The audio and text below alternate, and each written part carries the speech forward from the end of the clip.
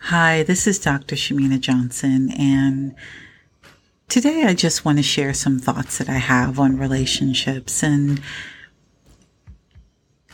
as you know, I work with individuals and I work with couples, but I find this kind of concept pretty applicable, and when it comes to dealing with relationships. And so I'll tell you a little bit of a story, about my thought process in this regard. And so last year, or maybe it was 2 years ago, I was in Peru. And I went with a group of friends, but I'm going to put that to the side. But while I was there in Peru, I noticed there was a KFC, a McDonald's, things that remind me of home.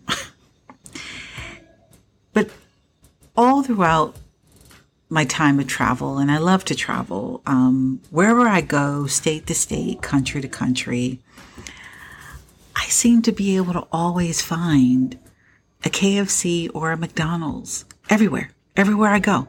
It's in every state and every country. And I can always order my favorites. Extra crispy chicken wings or a hamburger and fries, something very basic, very simple. And I think that's what makes McDonald's and KFC great, is that it's always the same and I know exactly what to expect. It never disappoints, ever. But imagine if I went to McDonald's asking for lobster, I would be very disappointed. But when I think about it, and I hope you're just following me, follow me with me on this thought. This is how some people approach relationships, asking for something that is not available.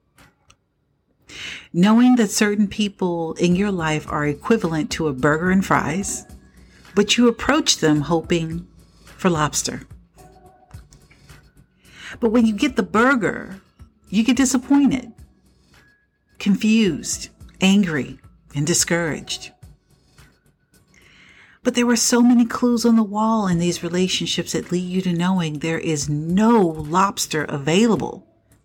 It's practically a sign saying no lobster here. And yet you go inside yourself. You trick yourself into believing that if I ask the right way, maybe I'll get what I want. But this creates a really vicious cycle of the more you ask for approval and you don't receive it, the worse you feel.